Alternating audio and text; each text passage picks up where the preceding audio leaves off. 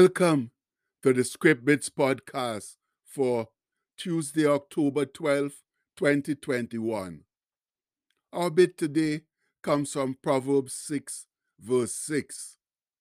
And that says, "Go to the ant, thou sluggard, consider her ways, and be wise." Well, it was indeed a beautiful Thanksgiving day. The sun shone brightly for a change, and the skies were blue, with temps in the mid to low 20s. Whoa, we haven't seen that type of day in my area for a while now. And I do hope that all of us gave much thanks for the many blessings we have in this blessed land. I know the celebrations were plentiful, what with the recent opening up of the lockdown conditions. And though my own celebration was fairly quiet, the food was over the top. And unfortunately, I partook of it with the zest that I have not seen or experienced in recent times. Uh, and since West Indian food, though nourishing and strengthening, is also fattening, consequently, I am a couple pounds heavier this morning. But what to do, eh?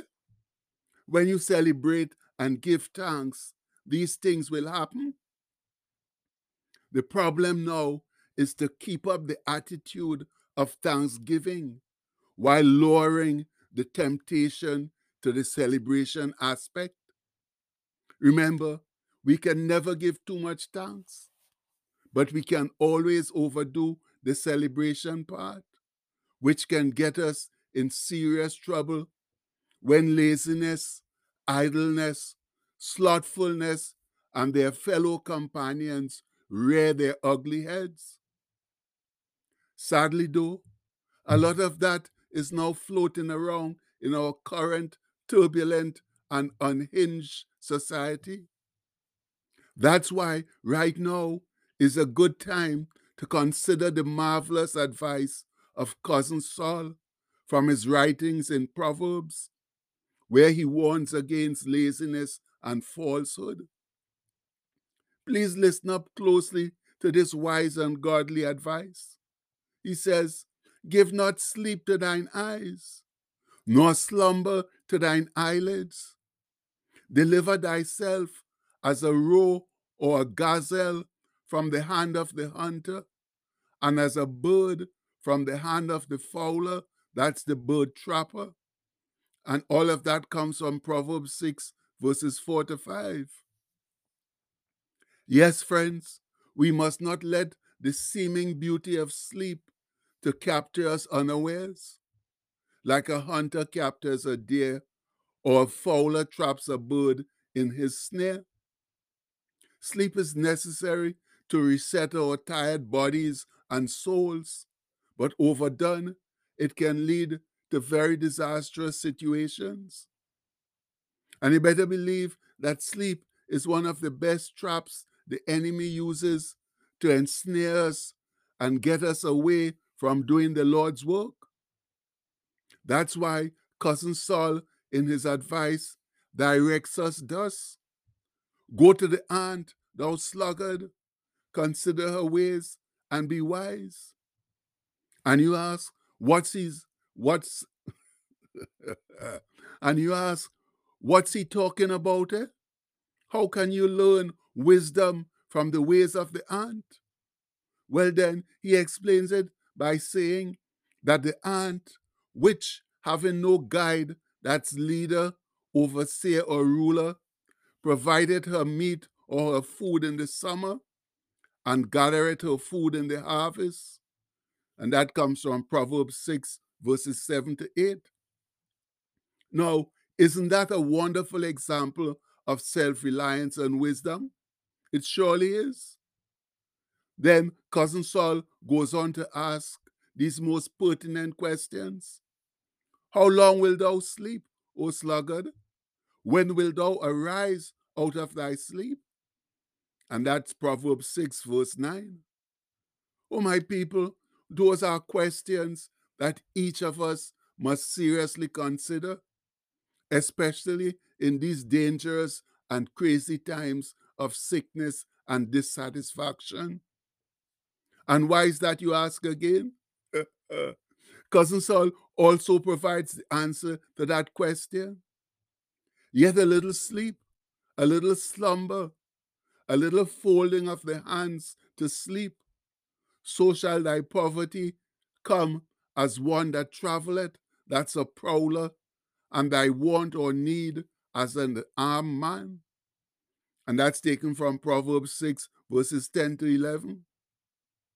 Yes, my brethren, that's how laziness, idleness, and slothfulness bring us to our knees without our realizing it.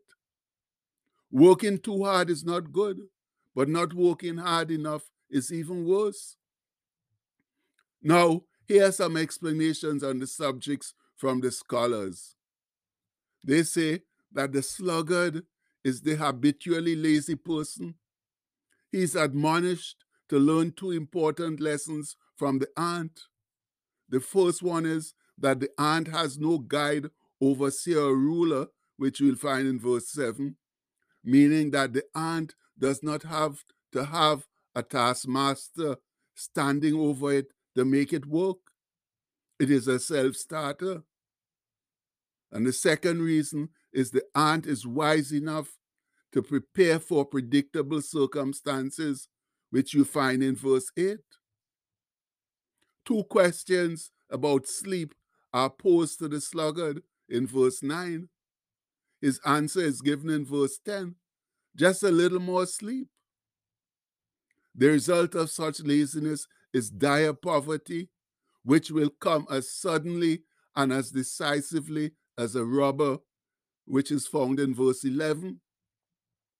And you better believe me, people, that our society currently seems overwhelmed with laziness, or always seeking the ways out, or always seeking the easy way out, or just looking at today and not tomorrow. But we must also prepare for the future, for the hereafter. And yes, not many of us want to work, but it's wise if we do. And then don't consume everything all at once either. Put aside something for the rainy day too. At least in earlier generations, some of us had no choice whatsoever but to work if we wanted to eat and a place to sleep. And that brings to mind Paul's directive to the Thessalonians. For even when we were with you, he says, this we commanded you, that if any would not work, neither should he eat. For we hear that there are some which walk among you disorderly, working not at all, but are busybodies. And that's taken from 2 Thessalonians 3, verses 10 to 11. And there are indeed many like that in our current society. Meanwhile, the scholars explain, Paul expounds his simple and straightforward ethic. If a person will not work, he should not eat. The Thessalonians' diversion encouraged their meddlesome ways, demonstrating that idle hands are the devil's workshop. And is that ever true? We get into trouble most often when we are not doing anything or anything productive. And that is exactly what's happening right now in our society. Too many people have nothing constructive to do. So they are engaging in a whole lot of negative and evil devices and schemes. And with so much government and charitable help around, it will be hard to implement a scheme of no work, no bread. On top of that, there just are not enough jobs so that everyone can be gainfully employed. So what do we do? The best we can, obviously. That's working ourselves, showing forth the benefits of living for Jesus, and encouraging others to do something constructive, whatever it might be. something that would benefit them and the society. It's time to stop paying so much attention to the foolishness, the lies and distractions on social media, and return to a fact and truth based society. That means depending on the good book, the Lord's word. And no, it's not an easy task. But if we work in concert with Jesus, we can certainly do it, because he gives us strength to do any and everything he needs us to do. Glory be, my people. Now, for those of us who are willing and able to work for our Savior, let's go home declaring, right, yes, I spelled declaring right today. So let's go home declaring our Tuesday mantra, loudly and proudly proclaiming to the whole world who and whose we are. In other words, to whom we belong. So as one strong voice, in God's eyes, I'm not what I do, I'm not what I have, I'm not what people say about me. I am the beloved of God. That's who I am. No one can take that from me. I don't have to worry. I don't have to hurry. I can trust my friend Jesus and share his love with the world. Amen. And having said that, let's go out now and share that amazing love and friendship of Christ with others now, so that they too can come to know and love him. Much love. And the postscript for today says, to fill the world with peace and love, we must fill the world with Jesus. And that's a fact, friends, because only Jesus brings peace and love. So if you want to get that in our world, we got to get in Jesus. So let's go out there and show people Jesus now, show the light and salt that we are, so that people would come to him and know and love him just like we do. And we pray this in his mighty name. Amen. Please have a blessed day, my people. Much love.